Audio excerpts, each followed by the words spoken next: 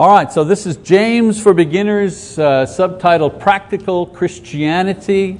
This is lesson number 1, and the title of this lesson is Christianity More Than Ceremony. And we're just going to cover James chapter 1, verse 1. I'm going to do some background information tonight.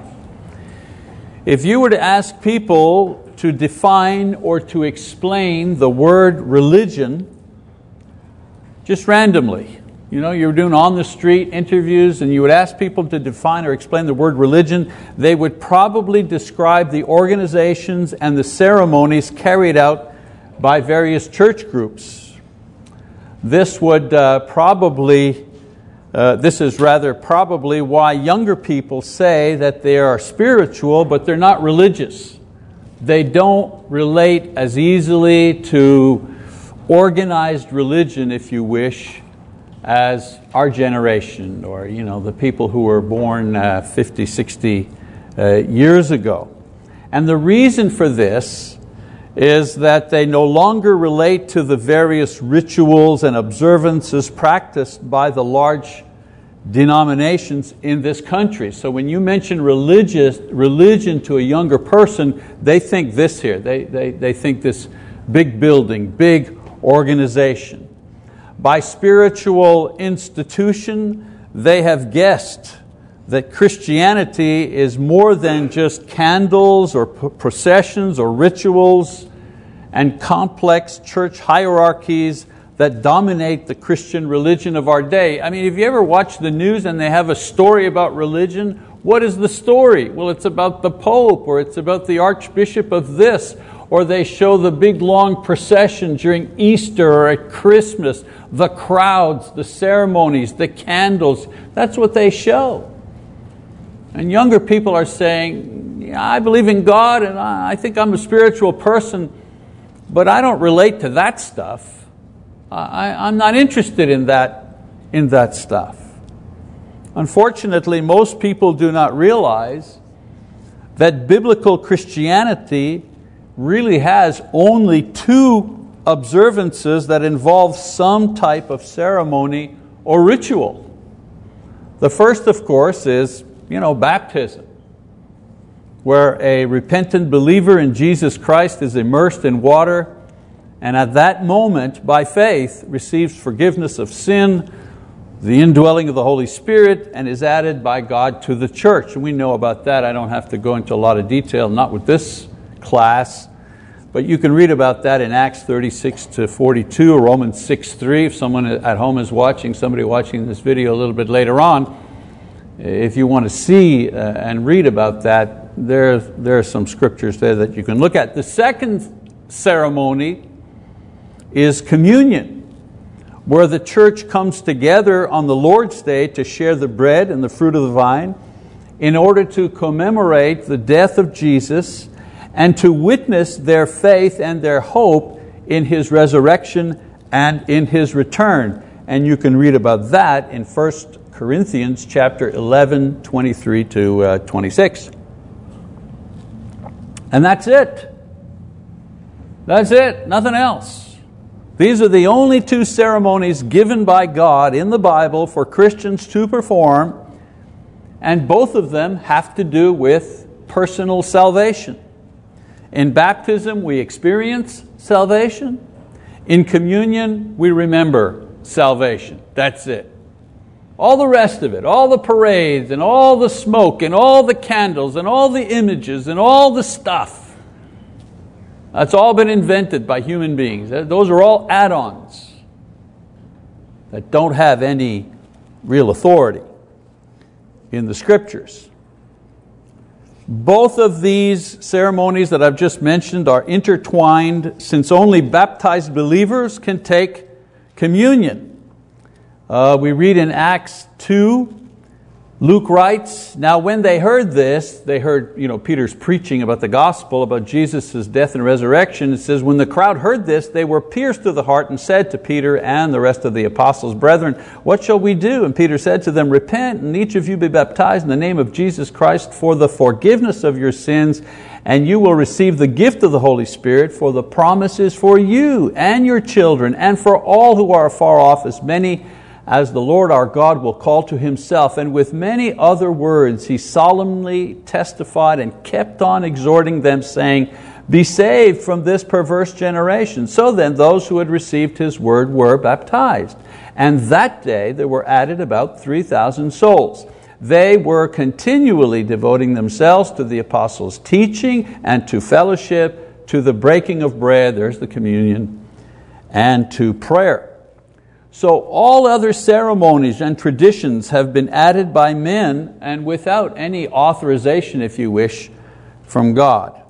Now, the problem with these man-made ceremonies and traditions is when they become compulsory. I mean, is it okay if somebody celebrates Christmas, or if somebody has a Tuesday thing, like they fast on Tuesdays. Tuesday is the day I'm going to fast. I'm going to pray and fast every Tuesday. Is there anything wrong? Well, no. No, the problem is when we make that compulsory for everybody else. We set that up as a religious law and everybody else has got to do it. So the result of all of this man-made activity is that Christianity has become, for many people, a series of festivals. Easter, Christmas, it's just they follow the calendar. Christianity, for many, has become simply a series of personalities. The Pope, cardinals, TV evangelists, and other individuals who have some sort of, quote, high position in some church organization. Their comment, their shenanigans, whatever. And also a series of denominations. In other words, groups who have their own distinctive ceremonies and language. In other words, religious branding. Religious branding. So certain churches have certain conversation. They put up the same sign in front of their buildings in order to identify themselves and separate themselves from other groups. Now you're wondering, what does this have to do with James? Well, what it has to do with James is this. Christianity is more than just ceremonies. It's more than just a religious leader who has some sort of, great following. It's more than just a building. It's a way of life. That's my point. That's going to be James's point. Christianity is a way of life.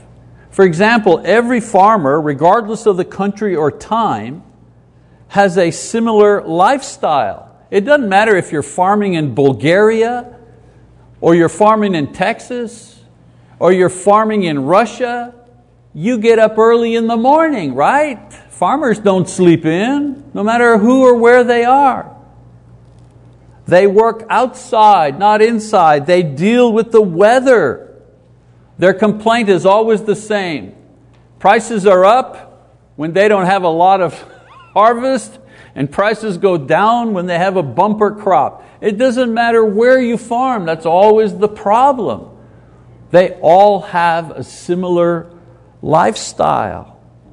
Well, in the same way, Christianity is a certain lifestyle, irregardless of the time or place. And my personal beef is that Christianity has been made to be buildings and people and branding and this type of thing.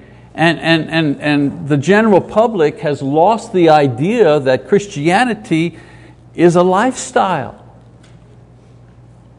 So it's a way of life defined by what the Bible teaches, especially in the New Testament.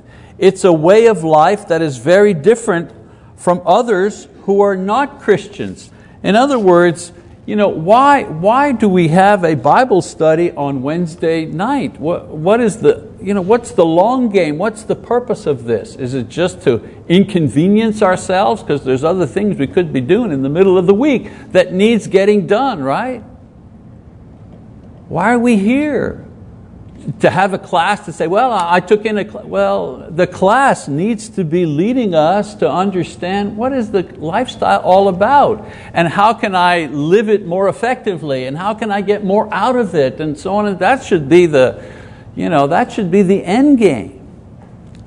So this, therefore, is going to be the purpose of our study, to learn about the Christian way of life as James explains it in his book, and how to adapt to it. It's interesting to note that the book of James does not contain the gospel message. I mean, if all you had was the book of James, you couldn't save anybody's soul. You couldn't preach them the gospel because it's not in the book of James. There's nothing in the book of James about how to save your soul. It doesn't mention baptism. It doesn't mention communion. It does not declare or explain Jesus' divinity or His ministry or His crucifixion or His, nothing. You'd think, well, man, a book, that doesn't have any of that information, is it really useful? Oh yeah, it's really useful. It is, however, an extremely practical guide to living the Christian life in a way that pleases God, in a way that maintains order and peace in the church, and provides a clear Christian witness to those outside the church. So the goal of James's book is not to preach the gospel or to prove Jesus is the Son of God. That's not his goal. He wants to teach people that he's writing to, how do you live this life? It's not the same life as you had before you became a Christian. So in this first lesson, I'm going to do what we do in a basic Bible study. We'll do a bit of what's called a critical introduction. Who wrote it, why, when, we'll do that, and then we'll jump into some of the other stuff as we go on. So let's take a look at the author.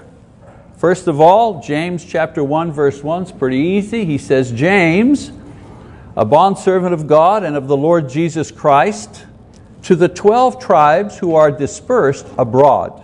Greetings. So in that era, people signed letters at the beginning and then they put their greetings at the end. So when studying this epistle, there's always the question of authorship. Which James wrote this letter? Because there are 4 James mentioned in the New Testament. The first James, the brother of John. In Matthew 4:21 it says, going on from there he saw 2 other brothers, James, the son of Zebedee, and John his brother, in the boat with Zebedee, their father, mending their nets. And he called to them, and he had James, the brother of John, put to death with a sword. That was Herod that did that. 2 references. So the person who wrote James is not this James. He's not the brother of John, because he died too soon. Okay? He died before this letter was written. We believe this letter was written somewhere between 40 and 60 AD, and James, the brother of John, was put to death much earlier than that. So that kind of rules him out. Another James, James, the son of Alphaeus, the apostle. Matthew 10:3, it says, Philip and Bartholomew, Thomas and Matthew, the tax collector, James, the son of Alphaeus, and Thaddeus. This James was referred to as James the Less. Probably he was Jesus' cousin, since his father was married to Mary. So this James right here, his father was married to a woman named Mary, who happened to be the sister of Mary, the mother of God, because there were 2 sisters in that household that had the same name, and we've talked about that in other classes. It could be that she was from another marriage, let's put it that way. Or it could be that they used the form of the name, a different form of the name of the same name for both of these women. this James here, there's no other mention of him in historical records. And so that kind of rules him out as well, because the author of James was well known in the early church. And this here, we have nothing, we don't know anything about this particular James, so that rules him out as well. James, number 3, James the father of Judas. He's also an individual who is mentioned here, but he's not mentioned anywhere else other than in one passage in the New Testament. So that kind of rules this out. There's 3 of the 4 James that have been mentioned. The 4th James, James the earthly brother of Jesus. Matthew 13:55 says, is not this the carpenter's son? You know, people were questioning Jesus. It says, is not this the carpenter's son? Is not his mother called Mary, and his brothers James and Joseph and Simon and Judas, Jesus' brothers? So this James here, who is the brother of Jesus, by giving only his name, he assumes that everyone knows who he is. You know, he opens his letter and he says, James. That's it. He doesn't say, James, this guy from that town, and you remember me, I was in Jerusalem. He just says, James. So he assumes anybody in the church who reads this letter will know who he is. Well, what James had that kind of reputation in the first century? Well, the brother of the Lord. The brother of the Lord had that kind of reputation in the first century. He was not one of the apostles, and he doesn't claim this in his epistle. You know, whoever's an apostle who writes an epistle always, gives their name, like Paul, in Galatians 1 and 1, Philippians 1. Paul says, Paul, an apostle of Jesus. James doesn't claim that he's an apostle of Jesus. We know from other passages that the Lord's brother became a leader of the church in Jerusalem, and thus had the authority to write such a letter. In Acts 15:12 it says, all the people kept silent, and they were listening to Barnabas and Paul as they were relating what signs and wonders God had done through them among the Gentiles. So they were reporting their mission trip to the church in Jerusalem. Then it says, after they had stopped speaking, James answered, saying, brethren, listen to me. Well, you have to have some status in the church. If your audience is Paul and Barnabas and the other apostles and the elders, and you stand up and you say, brethren, listen to me. And so this James right here had authority. He had position in the church in Jerusalem, and he helps craft a letter. The other interesting thing too is we know that this James here, he's the one that crafted the letter to the church about eating meat and blood and so on and so forth. There was a kind of some division in the church at Antioch, and he crafts a letter to them. And when you read his letter, the letter sent by him and the others to the church, and you read the book of James, there are a lot of similarities in style. Short, to the point, no wasted words.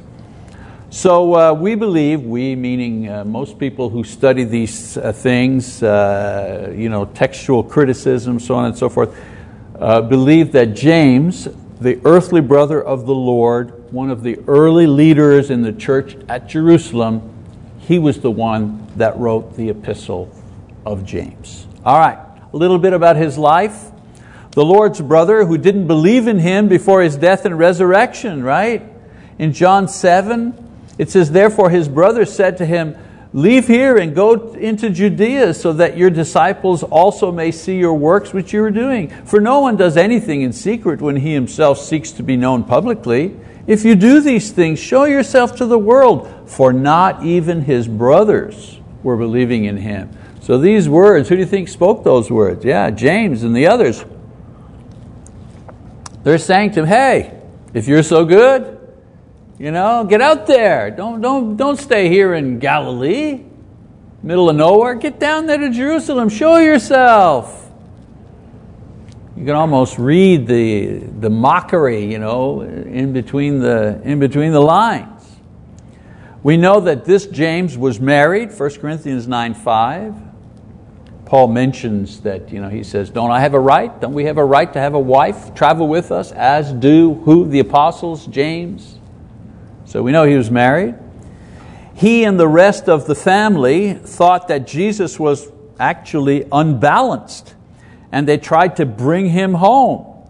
In Mark chapter 3, verse 21, it says, when his own people heard of this, that there were so many crowds following him, some people were accusing him of being possessed by the devil. When they heard of this, they went out to take custody. Notice the word that they use. Custody of him. Not they went out to encourage him, or they went out to greet him, or they went out to try to encourage him to come home and rest. No. They went out to take custody. Who takes custody of you usually? The law, right? Usually has something to do with handcuffs. So they went out to take custody of him, for they were saying he has lost his senses. That's so human, isn't it? I'm looking around here, and everybody here, has children, or grown children, grandchildren, whatever. If your son was out there and they were accusing him of being out of his mind, and he was causing riots and so on and so forth, wouldn't you be thinking maybe he needs to come home and rest a while? Take it easy, stop stirring up all this trouble. We know that James was in the company of the apostles in the upper room after Jesus' appearance to him, Acts 1:14. Another writer, his name was Josephus. Josephus was a Jewish historian. He was not a Christian, but he lived at the time of Jesus, and as a historian recorded much of the history of that era. So Josephus mentions James in one of his history books, that James was killed in 62 AD by the Jews. They threw him off the wall down to the wall around Jerusalem. They threw him off the wall. He wasn't dead yet. So they went down to the rocks and they stoned him. He still wasn't dead. They clubbed him to death to just finish him off. So he had a pretty difficult death there. So in his introductory verse, James refers to himself as a bond servant or a lowly slave of Jesus, thus demonstrating not only his love and his piety, but he also shows his humility. I mean, imagine, he didn't believe in Jesus, he mocked him, thought he was crazy, but then he became a believer. And I don't know about you, but I'd love to throw around the idea, yeah, he was my brother, hey, it's okay, don't want you people to get excited about it, but the Lord, Jesus, he was my earthly brother. I knew him when, none of this. Makes no mention of this. So let's look at the epistle itself. This epistle was written between 40 and 60 AD. It may even be earlier because there's no mention of the Gentile influx into the church after 45 AD. After 45 AD, the epistles written after that mention the trouble in the church because of the Jewish Gentile friction. He mentions none of this, so probably a little earlier. It contains very little doctrine, no references to Jesus or the gospel, which I mentioned. It is extremely practical in its approach, and I thought this stat was really amazing, 1/2 of the verses are imperatives.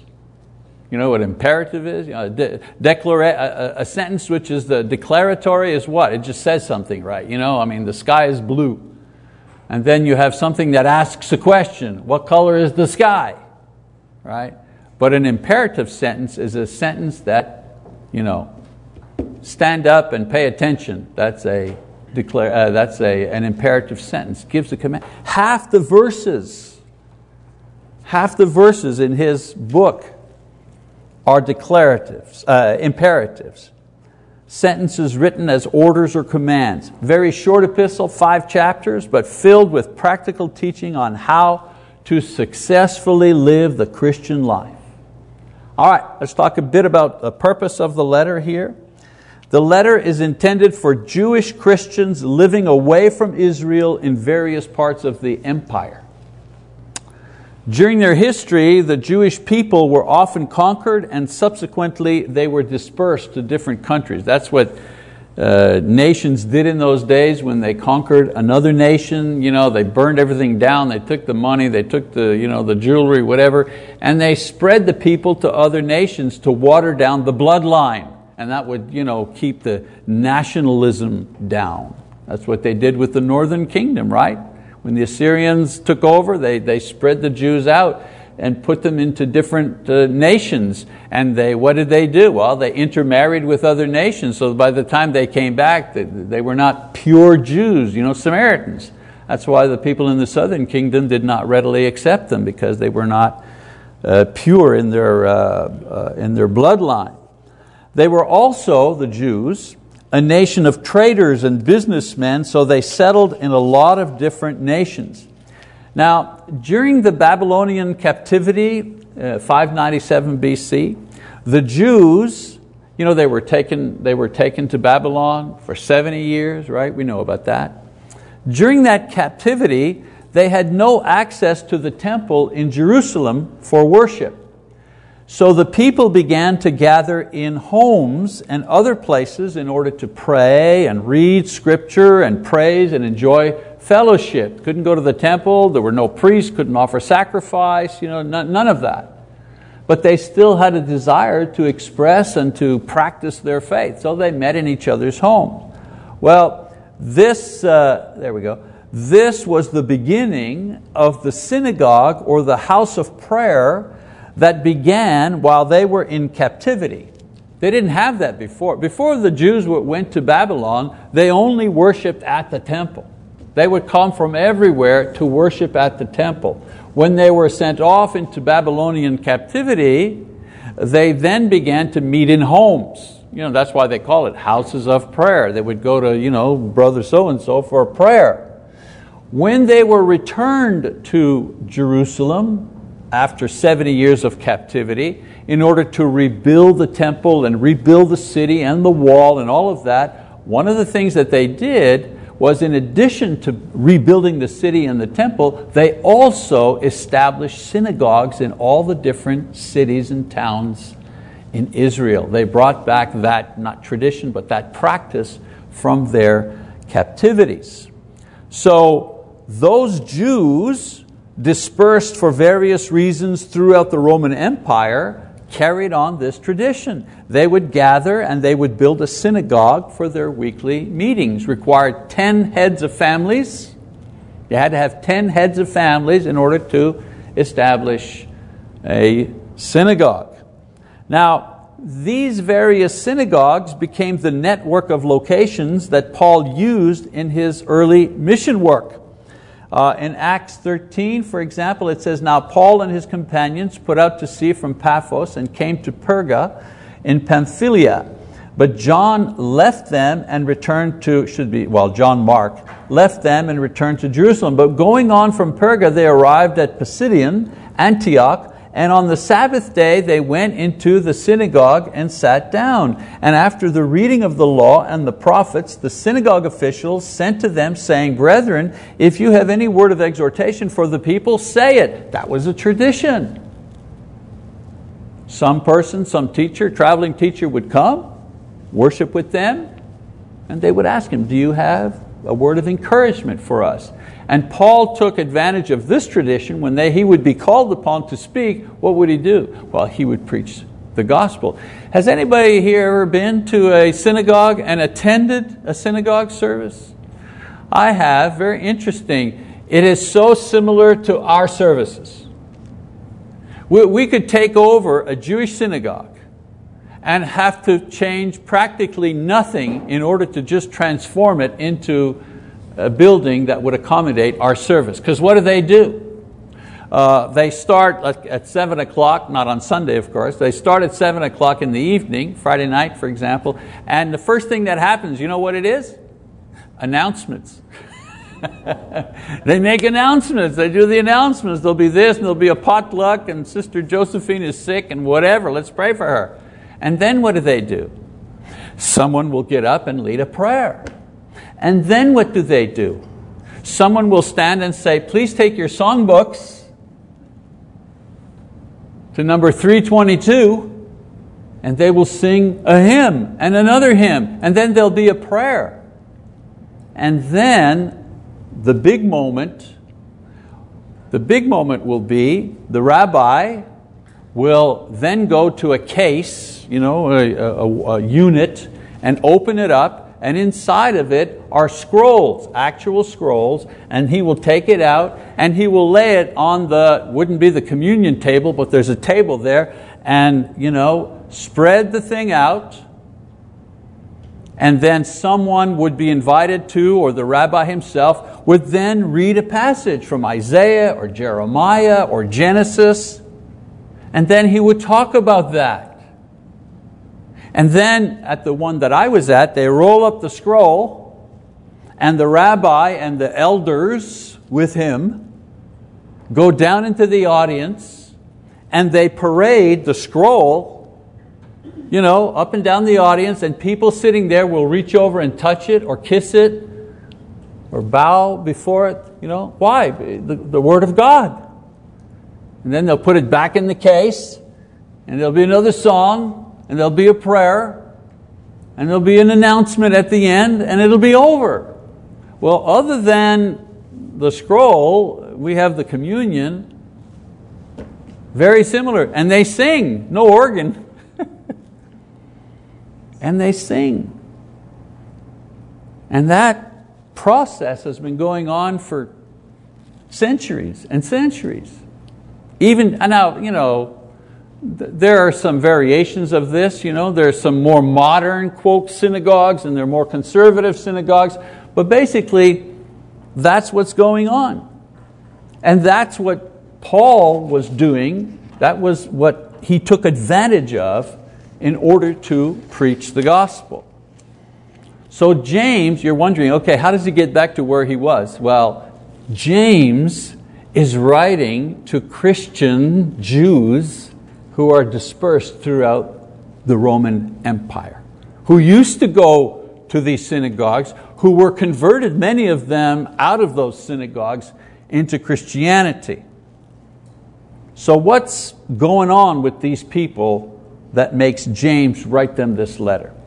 Well, first of all, these Christian Jews are feeling alienated because of their faith. They're surrounded by pagan, sinful, unsympathetic people. They are being influenced by the world's thinking and attitude. They've been rejected by their Hebrew countrymen, even attacked for their faith, but they have defended their stand with Christ, but not without cost. Remember now, they're not only alienated they have nothing to do with the Gentiles to begin with because they're Jews, but now they're alienated from fellow Jews. These guys got nowhere to go. At least with the Jews, they had their small minority, it's us against the world, us against the Gentiles. But now they've become Christians, so they're now alienated from their own people. They're not even at home anymore. So they're feeling the heat. The old way seemed clearer and easy, and so many were faltering under this pressure.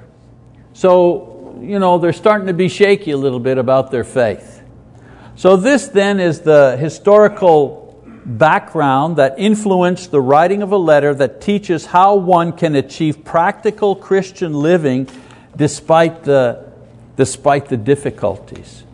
Why do I call it practical Christianity? Because these people 2,000 years ago were like separated from the general population, because the general population were pagans. Now they're separated from their countrymen, and many of them separated from their families because they've converted to Christianity. And they're trying to understand, how do I live this Christian life? How do I do that? I don't have any context anymore. Who am I? I don't belong with the pagans, and now I don't even belong anymore with my Jewish family, with my Jewish countrymen. I don't go to the synagogue anymore. How do I live this life? Okay, so that's what James, if you keep that in mind, the rest of it starts to make a little sense, okay? So I've chosen this book to study for 3 reasons. Number 1, it shows us how to live practical Christian living using common, easy to understand language and examples. I love simple. I love simple. Simple and straightforward. That's James. Number 2, it covers a lot of critical ideas in 5 short chapters. You know, when we did Genesis, it took us a year to get through Genesis. 50 lessons, 50 chapters, which, by the way, are now available on one small little flash drive. It's amazing technology today. Had to plug that in there. And then number 3, we also live in a similar world. You know, we're surrounded by materialistic, immoral society that does not know or care about God or the things of God. That's the thing. All this hoopla, you know, about Christmas and Easter and all that kind of stuff on TV and the Pope with 1 million people. But you know, that doesn't change anybody's life. And many times we're rejected by our own family and the religion that we had. You know, my mother, bless her soul, she's passed on now for many years. But I mean, I had been not only became a practicing New Testament Christian, but also then became a full-time minister. And then I was a minister with a television program in Quebec in French, the only network program that the Church of Christ ever had in Canada.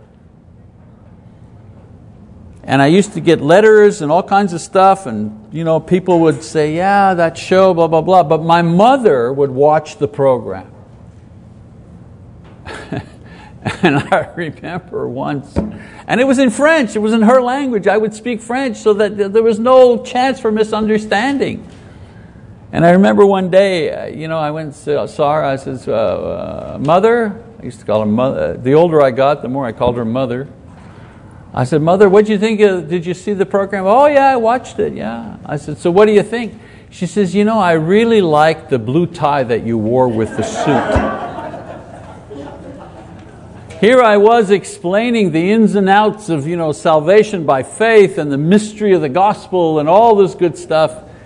And the only thing was the color of my tie in relationship to my suit. And it never went beyond that. So 37 years, a full-time ministry, not a single conversion of anyone in my family to this day. So, right? You know, I'm telling my story, but I'm sure I could get people up here and who would tell the same type of story. Same type of story. So the beauty of James is it talks to all of us who kind of feel like fish out of water. He tells us, this is what your lifestyle is like. Forget all that other stuff. This is what Christianity is about in a very practical way. So anyway, that's the setup. 9 more lessons of this, different topics. We'll cover the book, cover a lot of stuff. I hope you'll be back next week. Thank you for your attention.